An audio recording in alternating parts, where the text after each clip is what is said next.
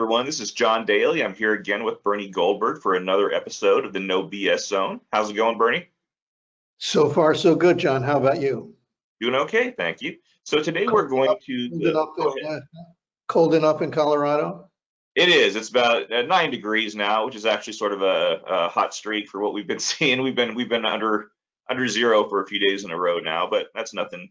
We've actually had a pretty mild winter as a whole, but like the rest of the nation, we're a little chilly right now. How about you? It's in the 70s here in South Florida. Nice. Lucky you. So today we're going to focus on the GOP presidential primary. We're going to start with the Iowa caucus from last Monday. Things shaped up pretty much exactly how the polls said they would. Trump won with 51% of the vote, and DeSantis, who had a pretty big ground game in Iowa, he came in a distant second at 21%. He narrowly edged out Nikki Haley, who came in, I think it was a little over 19%. Attendance was way down this year. It was actually the lowest attended caucus in a quarter of a century. Back in 2000 was the marker. Only 15% of registered Republicans turned out, and the weather obviously played a big role in that. Though I suspect maybe some lack of enthusiasm may have as well. Bernie, any thoughts on the results? Did anything surprise you? Let me preface my answer with this.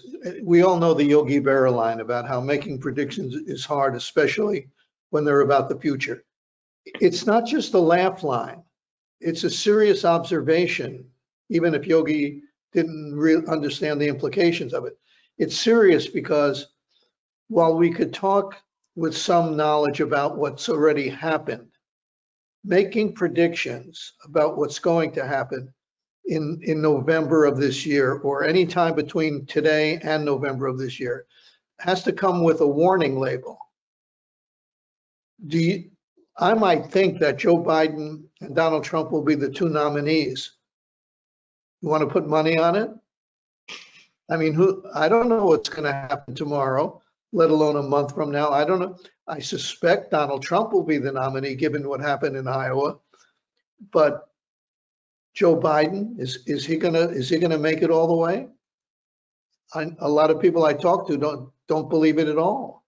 So again, we could talk about what's happened. I feel comfortable with that. Talking about the future, don't hold it against me if I get it wrong.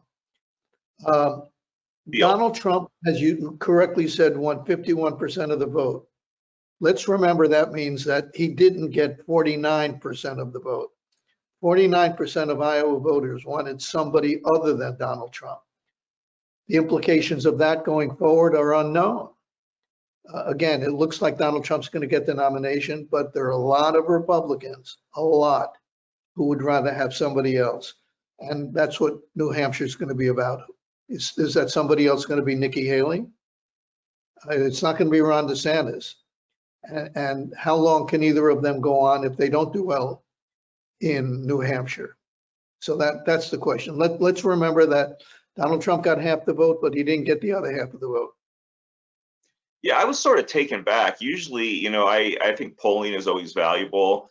State polling always ends up, not always, but a lot of times ends up being a little off, but it was right on the nose this time. And I thought there was a chance that Haley would manage to come in second in Iowa. She had built some momentum there. Though Iowa really wasn't part of her political strategy at first, she only started spending a little more time there once her poll numbers were on the rise, just nationally. But she's always been much more focused on New Hampshire, which we'll talk about in a couple minutes. There was some exit polling that was done. Exit polling, you always have to take a little bit with a grain of salt because, not everybody talks to these people that are at the poll booths. But I did find, what was reported sort of interesting. 25% of caucus goers said they won't vote for Trump in the general election. That surprised me. These are Republicans, so that did surprise me that many said they wouldn't vote for him in the general election. What percentage? What percentage? 25. It's a lot. Yeah, no, I was kind of taken back by that. Like you said, a little less than 50% voted